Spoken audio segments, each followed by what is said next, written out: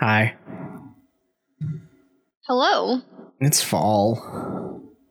It's fall, y'all. Where did summer go? Oh, wait, I know where. I spent the entirety of summer in my home, away from people. The whole thing. It was very sad. Most of it. Sometimes I went out to get groceries, and that was scary. I did not like that. This one time I went out and got carry-out food. That was really exciting. Oh, yeah. I've mostly been sending my husband to do those sorts of errands because he's of stronger constitution than I am. So if one of us is going to get sick, it's probably better if he does than if I do.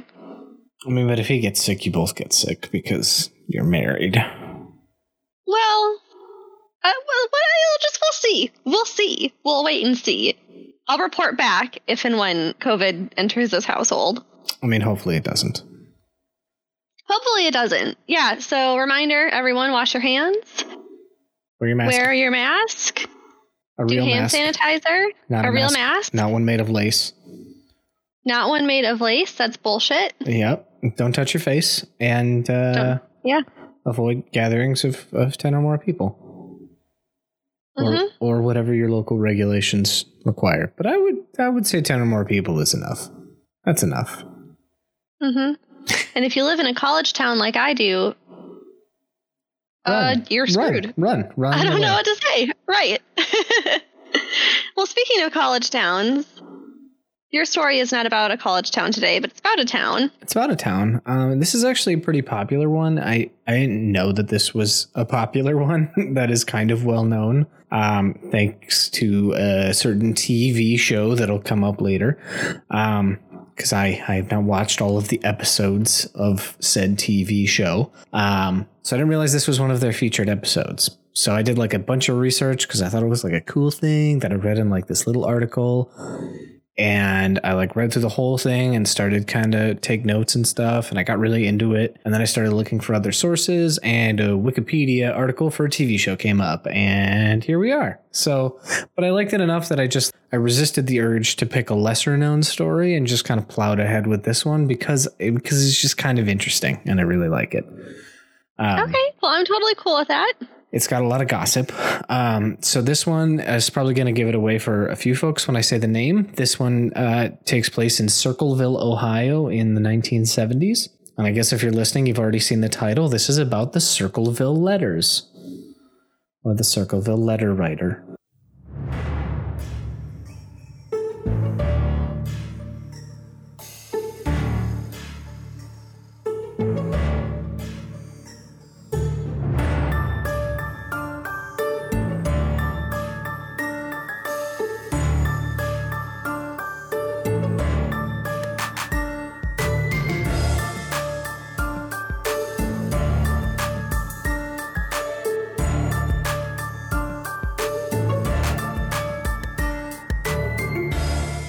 So Circleville. Tell me about Circleville, Ohio. So Circleville, Ohio is a town in Ohio.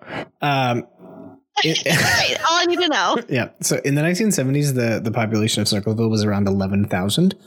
It's actually not that much higher than that today. It is a town of less than 20,000 people. So it's it's a small city. So Ohio is a manufacturing state in the Midwest. There's a few DuPont plants there, Fastenal, PPG, a bunch of these kind of metal manufacturers, chemical plants. They have plants in Ohio.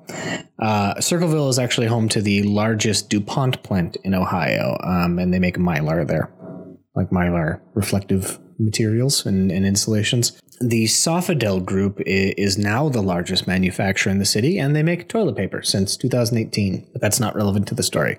Point is, it's a tiny town that has a super big manufacturing footprint. So most of the people in the town work at the plants or work, at the general store or things like that, where there's it's not really a big city with a bustling industry. It is a plant. It's not bumping. Yeah, it's not bumping. It's a small city, and everybody there kind of knows each other, at least knows people in their kind of sub communities, of which there are not many. And everybody works at one of the 5 local plants there. So it's kind of a small, idyllic town. There's one elementary school, one middle school, and one high school in the town. It is. Oh, man. I know, right? So prior to this story that I'm about to tell you, just to kind of give you a setup, some excitement, the most interesting thing that happened was a bombing that happened in 1967, in which a guy named Lee Holbrook was upset with his wife Phyllis for filing for divorce, and he decided to bomb the drugstore she worked at, killing himself and 4 others. That's not a mystery. Was she killed? No, she wasn't at work that day. Yeah. I can see why she filed for divorce. Right. So I'll post the article for that story in the sources if you want to read more about it. It's kind of interesting. But prior to that, for like 100 years, nothing else eventful happened in this town. This town is not on the radar. The article for Circleville, Ohio is like, it's about DuPont. It's about this guy. And then it's a big part about the Circleville Letters. So by all accounts, it's a tiny town, peaceful. It's a Midwestern community, which means that there's a lot of gossip, but what town doesn't have that? So in 1967, where our story begins, a local school bus driver named Mary Gillespie was just going about her life. She's married. They've got a couple of kids. And she got a letter in the mail. Yeah. Yeah. A letter. Oh. Yeah. She got joy. Right. Was her car warranty about to expire? Right. Yes, kind of. It was actually a kind of a threatening letter that accused her of having an affair with the local school district superintendent, Gordon Massey, which small school district, right? Remember, tiny community. She's a school bus driver. So like everyone knows Gordon, everyone knows Mary, everyone's kids know Mary. And these letters basically just started kind of accusing her of things that, nobody outside of like her and a very small, close-knit group of people could have known, right? So is it true? We don't know. But I don't know. In my opinion, it doesn't really matter, right? Nobody's sex life warrants a strange, threatening, harassing letter, but... Okay, but it just adds some intrigue if it's true versus if it isn't true. Because it's like, if it's not true, well, just anybody could be saying anything. But if it is true... Right. Who, you know what I mean? Who feels like this needs to come to life? So, I mean, is it threatening, like, you're having this affair and I'm going to blow up your school bus? Or is it like, how, like, what kind of threats are we talking about? So here's one of the notable letters. This is like one of the ones that people who know about this story know really well. And it's a letter that's written in this like faux handwriting. It's all cap, all block letters, like lined paper. It's clear that the letter writer, I'll put a picture in the sources, but it's clear that the letter writer was like doing these big block letters to try to disguise their handwriting. And they were like taking up 2 full lines like per letter. So like every line of text takes up 2 lines on lined writing paper. Okay, I see what you're saying. Yeah. So it says one of the more notable ones says, "Stay away from Massey. Don't lie when questioned about knowing him. I know where you live. I've been observing your house and know you have children. This is no joke. Please take it serious. Everyone concerned has been notified. Everything will be over soon." Right. What? So like obviously they know where she lives because they sent a letter to her house in the mail. Anyway, so all of them were like in this super like kind of pseudo threatening tone, very clearly written to hide the letter writer's identity. Where's the postmark? It's from the town. Was it sent in the town? Okay. Yes. Most of them were sent in the town. This kind of balloons up, but I think the first few were sent in the town. Mary just hid them and saved them. She didn't tell anyone about them until her husband, Ron Gillespie, also got a letter in the mail. And this one was a direct threat. This one told him to end the affair or die. It was like a direct threat at Ron. Like, end your wife's affair or die? Yes. I couldn't find an actual like image of this letter, so I don't know what the actual text was, but multiple sources said that this was the first letter that was sent to somebody other than Mary. But none so far. The superintendent hasn't gotten any letters, right? Not that we know of. Well, that seems fishy as hell. Right. Mr. Superintendent. Right. So the letter writer keeps sending letters to both of them now. And they're basically just the same content over and over again, same stuff. And 2 weeks later, the letter writer sent the first letter that was addressed to both Mary and Ron. And it said, Gillespie, you have had 2 weeks and done nothing. Admit the truth and inform the school board. If not, I will broadcast it on CBS, posters, signs, billboards until the truth comes out. A little weird. CBS. So weird. I know. It's like very threatening, and it's very odd. Like, tell the school board, like the school board's going to care. It's the 70s, so maybe they would. I don't know. Right. Well, and also it seems, it's not like tell his wife. Mm-hmm. Tell, you know what I mean? It just seems weird that it's like specifically focusing on their careers, on their jobs, as opposed to like, tell his wife or tell his family or whatever. It's like, tell the school board. And like, what are you thinking, that she's going to get fired, that he's going to get fired? Like, tell your parents. Weird. Right. Like, what is the, outcome hoping here? And it's interesting too, to hear like, I'll put out billboards and put up posters and call CBS or whatever, because all of these things you're not really going to be able to do anonymously in a small town in the 70s. Yeah. So it's interesting to hear. I don't know, because clearly whoever this is so far doesn't want they're going to, lengths to keep their identity hidden. But if you're making these, grand threats, like, are you going to back them up? Or are you going to put the money where your mouth is or not? Right. Exactly. So, and again, I don't think it matters necessarily, but Mary denies having the affair.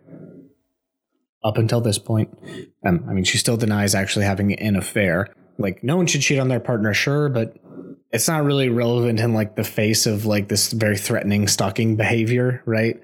But like, who could have known about this? Who has a stake in this, right? So the couple talk it over and they decide to enlist some outside help.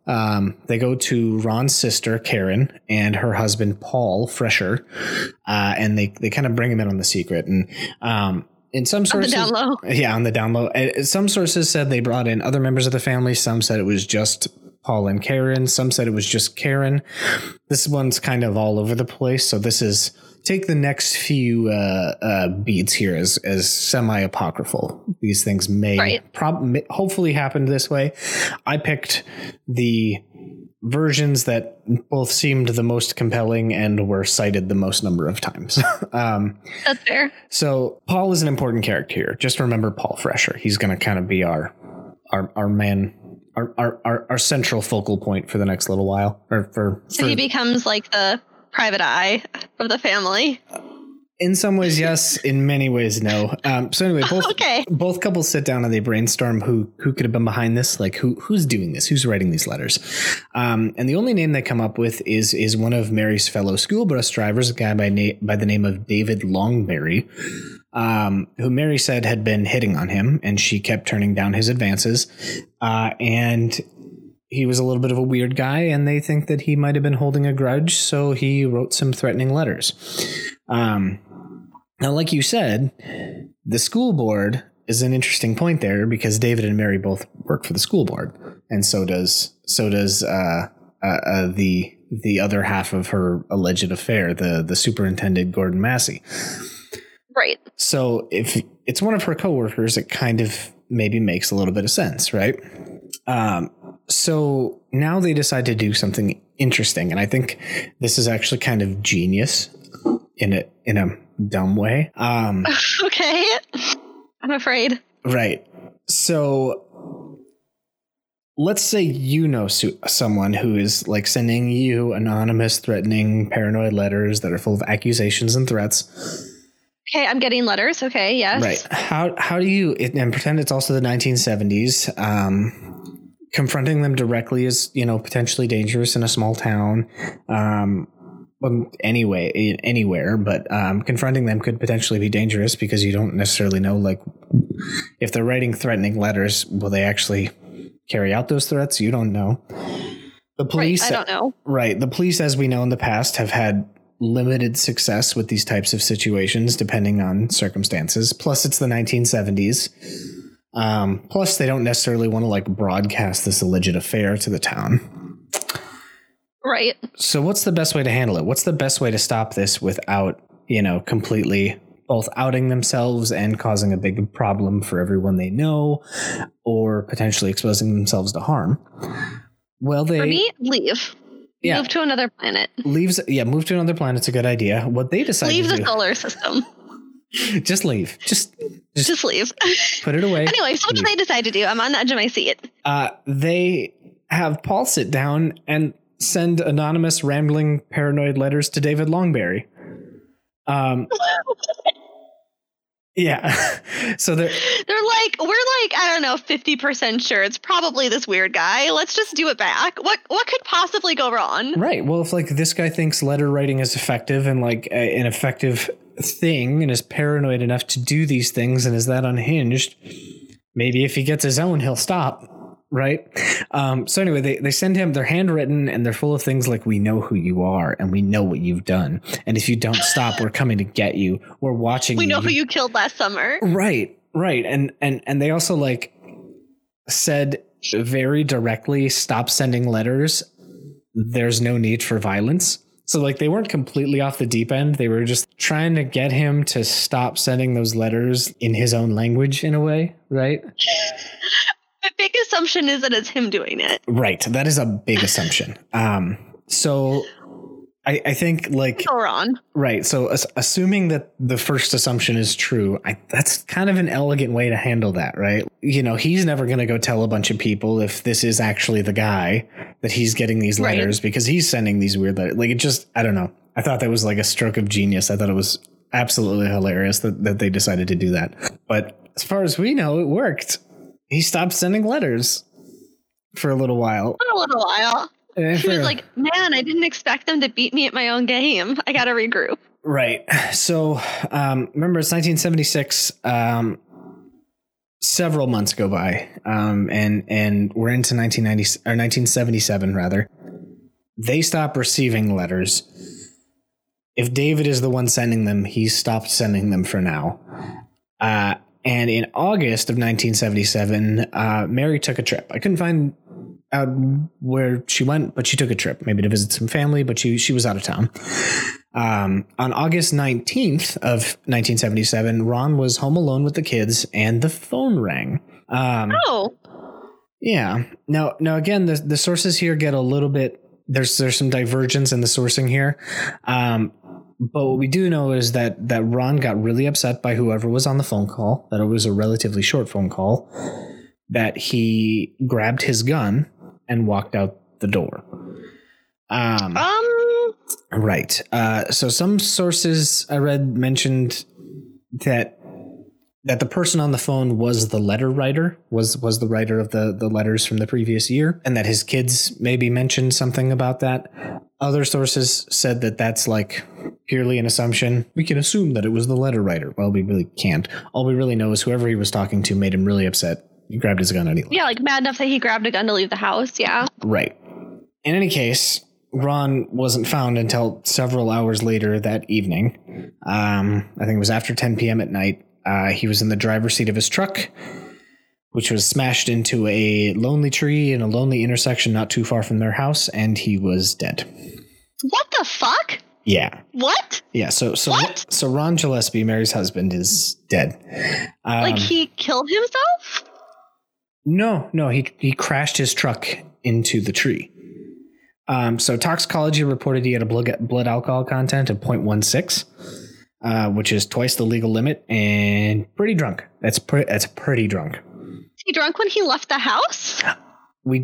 I don't think so. If he was, he would have had to find a way to keep drinking while he was out, because it was literally several hours later. He left like in the middle of the day, and his body was found at like 10:30 at night.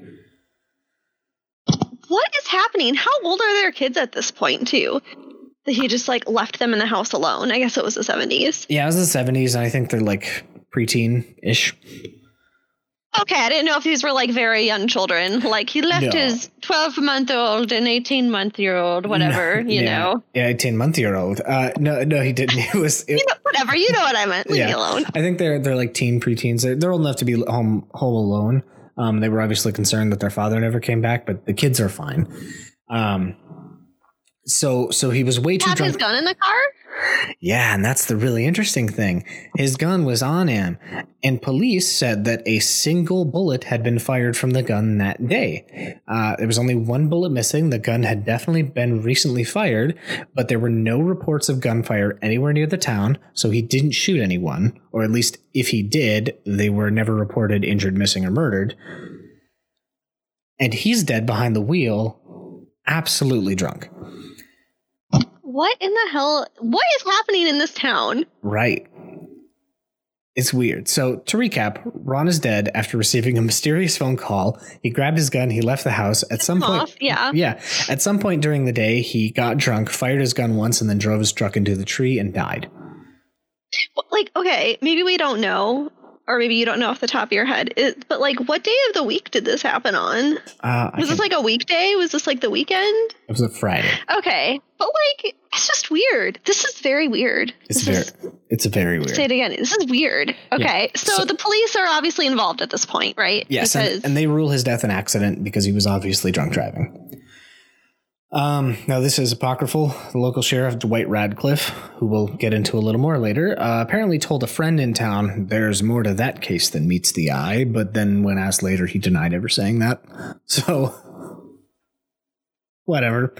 Now remember the superintendent of the school district, Gordon Massey, who Mary was accused of having an affair with? Mm-hmm. In the years after Ron's death, he got divorced and him and Mary started dating. Oh my God. What? So Mary maintains that the relationship didn't start until after Ron's death.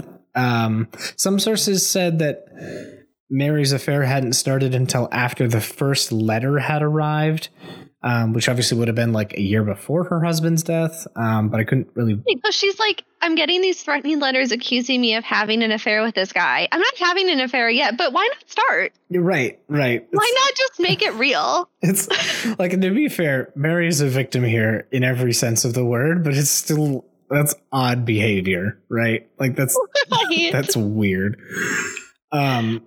Especially considering like these weird letters and the strange circumstances of her husband's death and his behavior just before his death. Like it's all weird. What if Massey orchestrated this all and he was like, I want to have an affair with Mary, so I'm going to start sending her these letters accusing her of having an affair with me, and reverse psychology will make her do it. Right. And then I'm going to call her husband, lure him out, get him drunk. He'll crash and die, and then Mary and I can be together. I'll get a divorce. It'll be great. Frankly, it's genius. So during this time in the more letters. Other residents in this town started receiving their own letters. None that directly threatened other residents, but many of them accused Sheriff Radcliffe of covering up the real circumstances of Ron Gillespie's death. They were sent to elected officials around town, as well as Mary and her family. Most of it was vague, vulgar, conspiratorial, urging, other people in town, elected officials, to look into the circumstances of Ron Gillespie's death.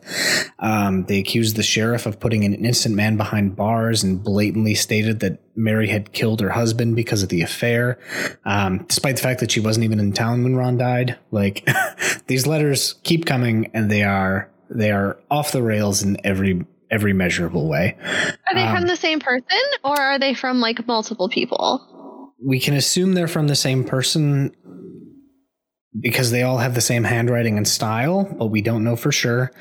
And none of them had fingerprints. Okay, interesting. Yeah. So we're going to skip ahead a few years. Mary is dating Gordon Massey. Ron's case has been put to bed. People are getting these weird letters, but there's no like direct threats anymore. No one else has died. So in February of 1983, February in winter of 1983 in Ohio, it's snowy. It's, basically the coldest months of the season. Mary was driving on her normal school bus route at 3:30 in the afternoon, and she saw a sign that had her daughter's name with a very vulgar threat. I'm just going to leave it at that. Her teenage. Oh my God. Yeah. That's okay. Come on. Whoever this is, like, you're going to threaten, like, it's already shitty enough to be threatening an adult, right? But Right. like, then you start saying shit about into somebody's child. Like, that's, come on. Right. So Mary was, of course, horrified. She pulled her school bus over to grab the sign and, take it with her so that it wouldn't be out there in the world. She ripped the sign down, and she was surprised to find that it was attached to a piece of twine, piece of string.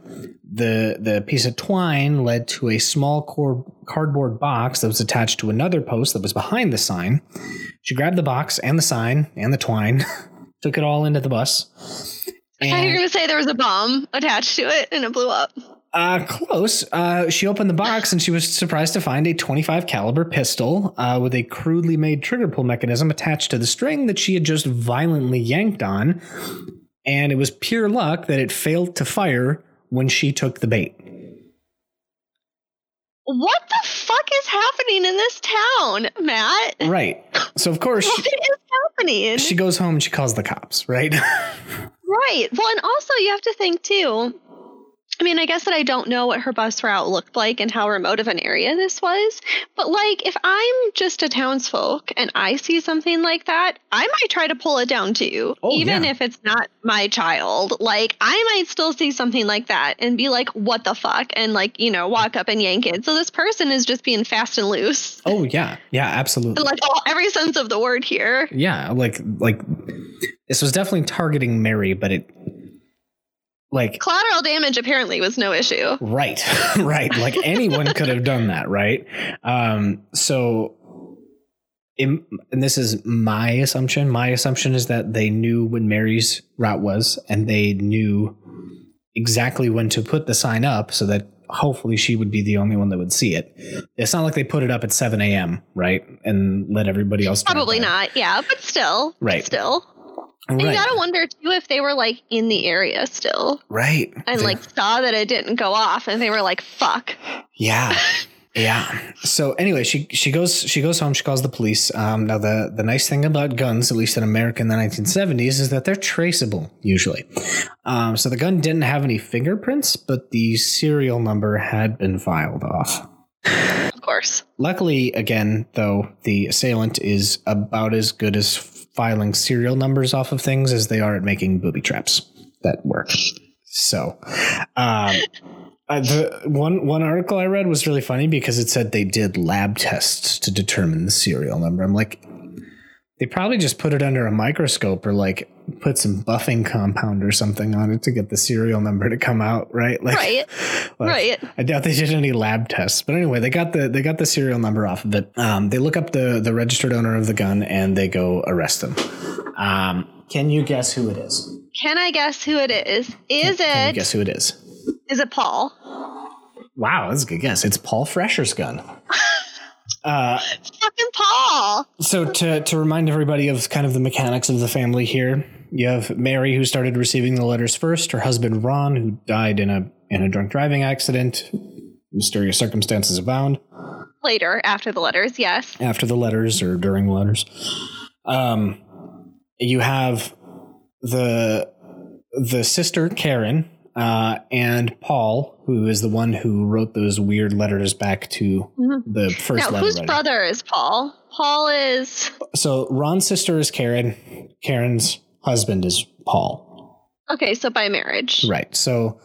Okay, related. Right. And interesting. Yeah, so for Mary, this is her brother-in-law, or... Former brother-in-law. Former brother-in-law, even more double former brother-in-law, because Ron had just gone through a very messy divorce with Karen. Probably because he's I'm sorry, a wacko. Paul Freshour had just gone through a messy divorce with Karen. Sorry, Ron is dead. Ron did not go through any such divorces because he was dead. Because he died. He parted. Yes, okay. He till death do us parted. So interesting. Okay. Yeah. So it's Paul Freshour's gun. Now, Paul in the divorce had won custody of their children, had won their house and most of their possessions. I don't know the circumstances of that, but there's an insinuation in there that I'll let the listener determine. But in any case, Karen didn't get her children, didn't get her house, didn't get most of her possessions, and she was living in a trailer on Mary Gillespie's property. So, it's Paul's gun. Now, Paul admitted that the gun was his, but he said that he kept it in his garage, and he hadn't checked on it or fired it in years, and that it could have potentially been stolen. He says could have easily been stolen by Karen, his ex-wife. She's the most likely suspect in his mind. Who just leaves a weapon in their garage like that, though? Midwest, 1970s, man. I guess, but I'm inclined to believe Paul here because the gun misfired or didn't fire for whatever reason. Guns rust. If this gun was sitting in the garage for years, it's actually kind of possible that, like, whether he put it up or not, considering that it was, like, not really well taken care of, that could have been why it didn't go off, right? Right. I mean, I wouldn't be surprised if it had sat there. I mean, I just think it's a dumb place to leave a weapon. But also, I don't know. I find Paul to be skeevy, in my opinion. I don't trust him. I trust him about as far as I can toss him. That's fair for now. Let's talk about someone even more skeevy, Sheriff Radcliffe. Okay. So Sheriff Radcliffe asks Paul, they arrest Paul because it was his gun. That's enough to arrest him. They ask him to take a handwriting test. And what they ask him to do is they give him some of the Circleville letters. They give him some of the letters because the conjecture that the police are making is that the letter writer is the same person as the person who tried to kill Mary. Fair assertion. There's not that much evidence to connect the two other than the fact that they've both shown aggression towards Mary. Right. But that's beside the point. The police are making the assumption letter writer is attempted murder. They are one. So they just hand him the letters. They're just like, hey, try and make your handwriting look like this. Exactly. They give him lined paper. Stupid. Yeah, they give him lined paper and they say, copy this letter just like this. And for Sheriff Radcliffe, who is not a handwriting expert, he decides that's enough for him. And he officially charges Paul Freshour with the attempted murder of Mary Gillespie. Again, these are two separate crimes. There's like a harassment and stalking element here with these letters, and there is a attempted murder, directly attempted murder. They are two separate crimes. The police, by way of really just the fact that it's the same victim, have decided that the perpetrator is the same perpetrator. And then they subject Paul to this super fishy handwriting test. And they decide that he's the guy. I just want to be like, Paul, baby, this is why you lawyer up. Because your lawyer would not have let you do this. And let me tell you, Paul's lawyer was bad. So Paul he gets a lawyer now. Well, I mean, I assume he does. At least has a public defender because he does go to trial. Now, during the trial, the 39 Circleville letters that had been collected from various residents of the town, primarily Mary Gillespie, were kind of the primary source of evidence against him. Like they used the letters to effectively say he is the one that wrote these letters. Therefore, he had motive to try to kill Mary. We prove that he is the letter writer.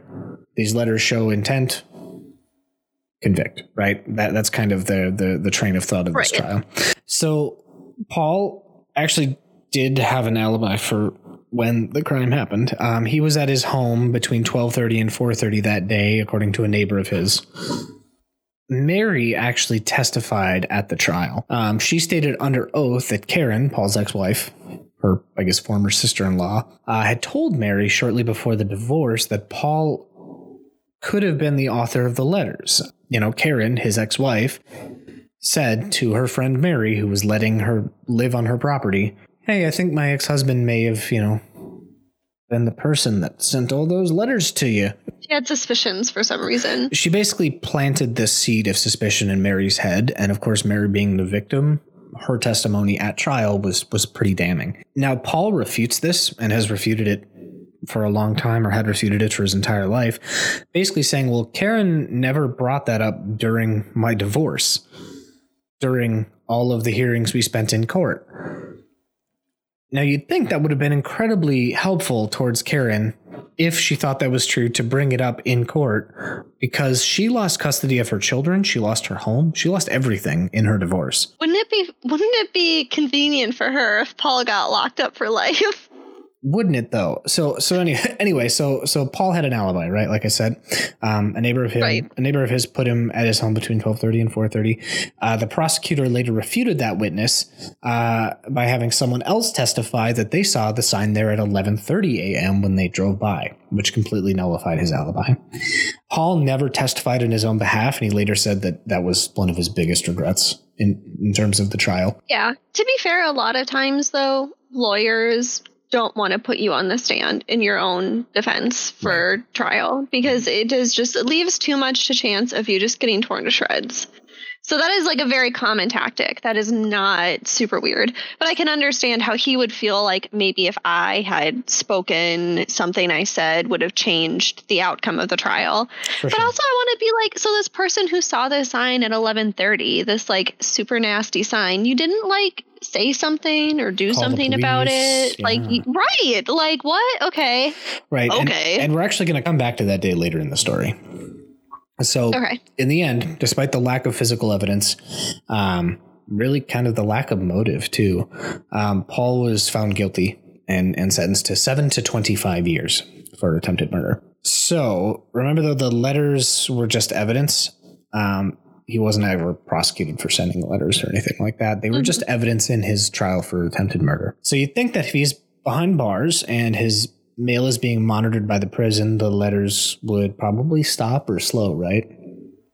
Right. You'd be wrong. Yeah, says. You're totally wrong. Because so the real letter writer is like, excuse you, don't take credit for my letters. They actually even become more frequent and more erratic. One of the more serious accused the prosecutor of Paul Freshour's trial of murdering a pregnant woman who was carrying his child and threatened to dig up her and her unborn child if the police didn't investigate. What? Yeah. Some of the letters accused a local coroner, a guy by the name of Ray Carroll, the same one who investigated Ron Gillespie's death, by the way, right, of being a pedophile, and accused Sheriff Radcliffe of covering it up. There was a lot of letters. These are just kind of like the highlights. So the sheriff's office and police originally thought that Paul was still sending the letters from prison somehow, so they started monitoring his mail. They didn't find anything. They didn't find anything. Yeah, they didn't find anything. They started monitoring the mail of his fellow inmates and his friends in the jail to make sure that he wasn't sending them through other people. They put him in solitary confinement, which is torture. By the way, it's actually torture. The letters keep arriving. How is he doing this? They're like, Mel? well, God damn it. Right. So while he's in solitary confinement, they take away. So Paul's like, retrial. I wish. They take away all writing implements and all paper. So they put him in solitary confinement and took away all books and all pencils and everything. So he has like literally nothing to do. They're literally 24 hours a day. And no one to talk to. They are literally torturing this man, and the letters are still coming. And they're like, well, he's just real crafty, though. He's training the mice. I know. The mind honestly boggles. So it doesn't stop. No. Can't stop, won't stop. Paul Freshour is locked up for the next 7 years, which brings us to 1991. He doesn't get out? No. What? The conviction sticks. That's and crazy. The primary reason that the conviction sticks is, again, this is a small town. The main police force is the sheriff's office. The sheriff refuses to reinvestigate. He is 100% certain that Paul is the one that tried to kill Mary and is the one writing letters. I'm having like flashbacks of Curtis Flowers. Yeah. No, you're absolutely, that's totally reasonable. So like, I've made it up in my mind that you're guilty. Evidence be damned. Paul Freshour, as it turns out, is actually a model prisoner. He's a good dude. Him and the warden of the prison become pretty close because he's like just such a good dude. And the warden, as a reminder though, in our second to last episode with the Cowden family, our friend there was also a model citizen in prison. So true. That doesn't mean much. That doesn't mean much. It doesn't mean, but I'll let you continue. Right. It doesn't mean everything for sure. But the warden of the prison was like, he can't be the one writing the letters. And the warden actually recommended that Paul Freshour be released on probation. Right. I mean, like, okay, the thing is he could have still attempted to kill Mary, right? Like, he could be the person who did that. The letters, no, obviously that is not him. Right. Totally. I don't think that there's necessarily much motive. Could be, though, is his gun. But regardless, he's not the person writing these letters. Right. So it's not him. It's not him doing the letter part. Right. Exactly. So anyway, it's 1991. He's up for parole. I think I said probation before I meant parole. He gets denied parole because people are still receiving letters. That's the reason they cited. What? Yeah. They're like, you better stop writing these letters and then we'll let you out. And he's like, but I wasn't ever writing them in the first place. And you know that. You can see that. The warden said I didn't. See? Paul. So has Mary had any more attempts on her life in the meantime? No. Other than a few more letters, Mary's portion of this story is kind of over. There's no more. Yep. Whoever wanted her dead, if they did indeed want her dead, has decided that one attempt was enough. They were like, I rolled the dice once and didn't work out in my favor, so. Yep. So here's something really interesting. Paul Freshour actually got a letter while he was in prison after his parole was denied. What did it say? Freshour. Now, when are you going to believe you aren't getting out of there? I told you 2 years ago, when we set them up, they stay up. You don't listen at all. No one wants you out. No one. The joke is on you. Ha, period. Ha, period. Tell no one of this letter.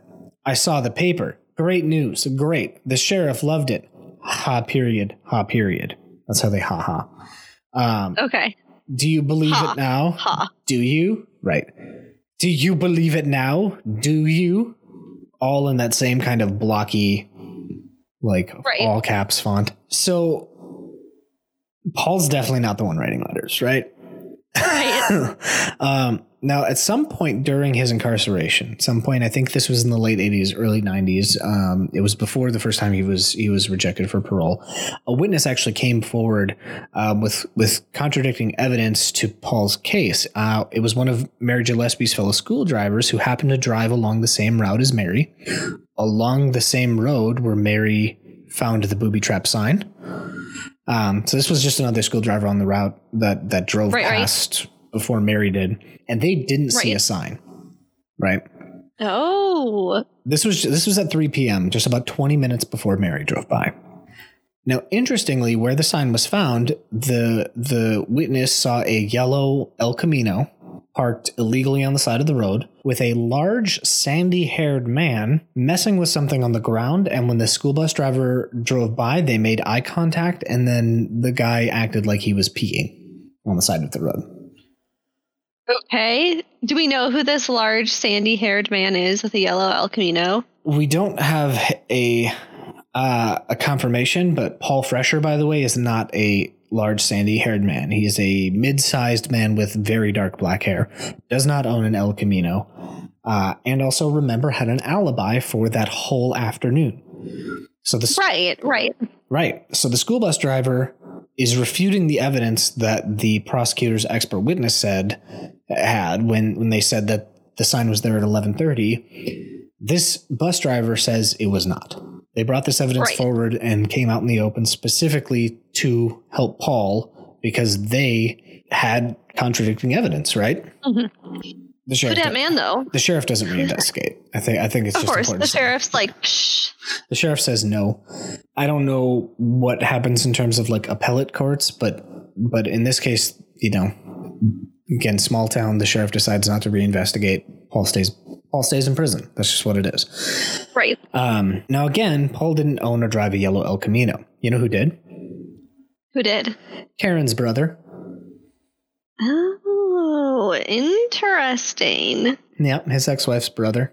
Karen also, at the time of Mary's attempted murder, was dating a large, distinctive man with sandy-colored hair.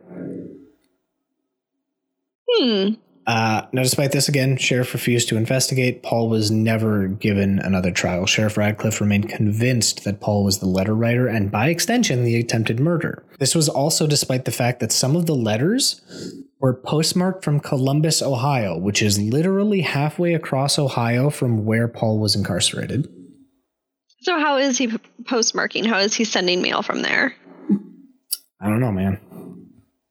The sheriff's like, I don't have to answer to you people. I don't have to answer to the public. He literally, like, he has interviews about this where he literally says, well, he was figuring out a way. He's crafty. What does that mean? You can't just say that. You can't just be like, well, because I said so. Yeah, no, and that's literally what Sheriff Radcliffe is doing. I'm sorry. Quick tangent.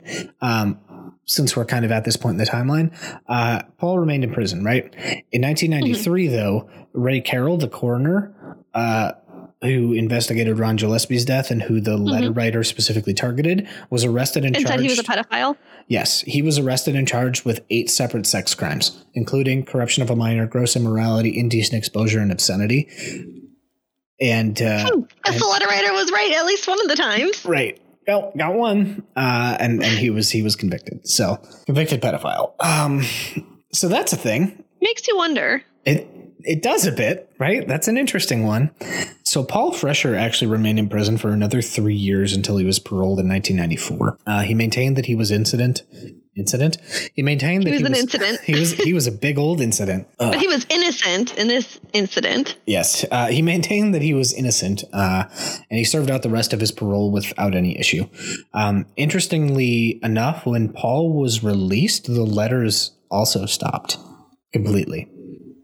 Just before he was released, the last letter was sent in March of 1994, and it was literally just a rambling mess about Paul Freshour, Ron Gillespie's death, how he died, Mary's alleged affair. It had more info about Gordon Massey. It was just like this rambling kind of nonsense letter that, like, it's in the sources. You can read it if you want it. These letters are messes. Like, they're not even fun to read. Yeah. So I think it's just interesting. He was released from prison and the letter stopped completely. In the mid-90s, after his release, Paul sent a letter to the FBI asking them to investigate Ron's death. Nothing ever came of it. He did, though, get the ear of an investigative journalist who eventually got the Circleville Letters listed as a feature on Unsolved Mysteries. Oh. Which is where some of our listeners may recognize this from. I wasn't aware of that until I was like already hooked on this story and like well into it. It's good. So I apologize for that. It was just like too interesting not to share.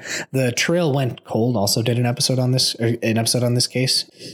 So, and they're an excellent podcast. So if you guys want to listen to another story on this, they do. I mean, I haven't listened to this specific episode of theirs, but I've listened to a lot of their other episodes and they are very good. So check it out, folks. Right. I like to think of us as a little bit of infotainment. Theirs is like, it's very detailed. So if you do want to know more about this, I've kind of restricted it to the juicy details that I found especially compelling. The Trail Went Cold is super in depth though. I haven't actually listened to the full thing yet. Highly recommended. So anyway, the Unsolved Mystery team actually got their own letter after the episode aired. Really? Yes. When did their episode air? That is a good question, and I had it in my notes. Let me find it. And it's not technically a Circleville letter. It's a postcard. Oh, it's a Circleville postcard. Yes, it's a Circleville postcard. I just wonder what made whoever it was stop. I know. You know, like, why did they quit writing letters? Did they just get bored of it? Did they like get sent away to an institution? Did they move? Did they die? I guess they didn't die if they also sent this postcard, if it wasn't like a copycat. Yeah, I don't know. They aired in 1994. So this was all kind of around the exact same time. Do you want to know what the postcard said? Well, of course. It just said, "Forget Circleville, Ohio. Do nothing to hurt Sheriff Radcliffe. If you come to Ohio, you El Sickos will pay." You El Sickos? Yes. El, like making it Spanish. El Yes. sickos. El sickos, yes. So Why are they trying to protect the sheriff though when a bunch of their letters were talking shit about the sheriff? I don't know. And actually Maybe the sheriff wrote it. So in any case, nothing else ever came up of this case. This is kind of where it ends and where the known details stop. Paul died in 2012 with his conviction for the attempted murder of Mary Gillespie still standing. Sheriff Radcliffe retired in 2013. He retired as the longest serving sheriff in U.S. history, and actually one of the longest serving elected officials in U.S. history. That's weird. Wow. Yep. Okay. He died actually in May of this year. I couldn't find a cause of death, but maybe it was COVID is what I'm saying. Who knows? Also, he's got to be old, right? He was very old. Yeah. I think he was late 80s, early 90s. But yeah. Sheriff Radcliffe retired with honors. And after putting, I think personally, an innocent man away for half his life and ruining his life and in unquantifiable So tell way. me your theory, though. Tell me your theory. So, real quick, I need to throw some more just details at you that are not wholly relevant, but just they stuck in my brain and hurt it. Okay. One of the articles I was reading had a comment section, which I think is always a mistake, but I was reading some of the comments. And I ended up digging into this a little bit deeper, but David Longberry, the original suspect of they thought was writing the letters, Mary's coworker, who they thought was like the first person. Like who's hitting on her? Who was hitting on her back at the very beginning. In 1999, he raped an 11-year-old girl and committed suicide as a wanted fugitive. What the fuck? Yeah. So some folks seem to think that Longberry was the original letter writer. And I'm kind of tempted to believe this too. This is kind of where my theory points towards. They think Longberry was the original letter writer, the one who actually sent the first letters to Mary and Ron and them, and that Paul Freshour's counter spy letter writing actually did scare him into stopping, and that he did stop for a while, but after Paul and Karen's divorce, after the Freshours' divorce, Karen used him as inspiration to frame her ex-husband. And then he started writing letters again after Paul went to jail? Maybe. Or Karen kept writing letters, or it was both. Who knows? Maybe they were both writing letters. What I think is interesting is after he gets out of prison and is officially released, the letters just stop completely, which makes me think that it was Karen Freshour who was writing the letters. Because, after her husband's out of jail, maybe she's too scared to write letters anymore. Maybe she thinks her work is done. I don't know. But either way, after 1994, the letters stopped completely, and we still don't know who wrote any of them, actually, except that we know for sure that it probably wasn't Paul, because he was in solitary confinement. Probably wasn't Paul, right? Probably wasn't Paul. So when did this David die? Sorry? When did this David guy die? Oh, David Longberry committed suicide in 1999. So he could have been writing the letters, too. He could have been. Okay. Yeah. So there's... I don't know that Karen was the actual letter writer. There's no physical or tangible evidence to support that. Just vague motives and, conspiracy theories and these kinds of things. But right. Paul Freshour was also convicted on less evidence than that. So who knows? Right. I think we're free to make guesses. Right. I wonder what the general hot goss around the town was. If most people at the time thought, Paul's definitely doing it, if they just jumped on the bandwagon and thought that was the case, or if most people thought it was somebody else, because I feel like when there's gossip around a town, usually it's not 100% false. Usually there's some kernel of truth in gossip that you hear, right? Oh, yeah. Or there's something that can be related to the truth. So it'd be interesting to know what people in Circleville at the time, and maybe even now, if you have people who are like, oh yeah, my parents grew up, hearing all about this, kind of like what people think, because I don't know. I mean, clearly, at least in my mind, it's clear to me that Paul was not writing letters from prison. That was not him. Do I think that he attempted to kill Mary? I don't really see that he would have much of a motive to do it. I totally agree. Unless he had feelings for her and wanted to get with her and felt jaded in some way. But I still somehow doubt. Yeah. It just seems very flimsy that it would be him. The info used, the trial, obviously it's a trial, so there's a lot of info out there about it if you want to look through the archives. I'll try to pull some of them up and put them in the show notes, but at least the distilled versions that I read from newspapers at the time, it was in the trial they stated that he was angry at Mary for cheating on her husband, and that he was then also angry with Mary for letting Karen live on her property. So that was kind of they were still using kind of the divorce and the original letter writer's motive as his motive, if that makes sense. But I just don't see. Right. Remember, though, far-fetched. Karen would know where Paul kept his gun. They were married, and they had divorced that year. He said he hadn't touched his gun in several years. Her boyfriend, or lookalike, was spotted driving her brother's El Camino, or lookalike of the El Camino, and was parked very near where Mary was nearly murdered. She was also the person that planted the idea in Mary's head, which Mary used at trial to convict Paul, that Paul was the one who wrote the letters. Remember, Karen was the one that planted that seed in Mary's brain that made Mary get up on the stand and go, I think it was Paul. That was kind of the biggest damning thing that happened at the trial for Paul. Right. I definitely feel like out of Paul and Karen, who, stood to gain the most was Karen. Yeah. If she no longer had a home, she didn't have custody of her children, not sure what her job situation was like if she had been a stay-at-home mom up until then. So now she's like, well, I haven't worked in however long, and I don't have my children. Right. And I'm, going through this really messy divorce, and I'm having to live in a trailer on my sister-in-law's property that, Yeah. She did get her kids back. She got her kids and the house back. So after Paul was arrested. So worked out great for her. It did, didn't it?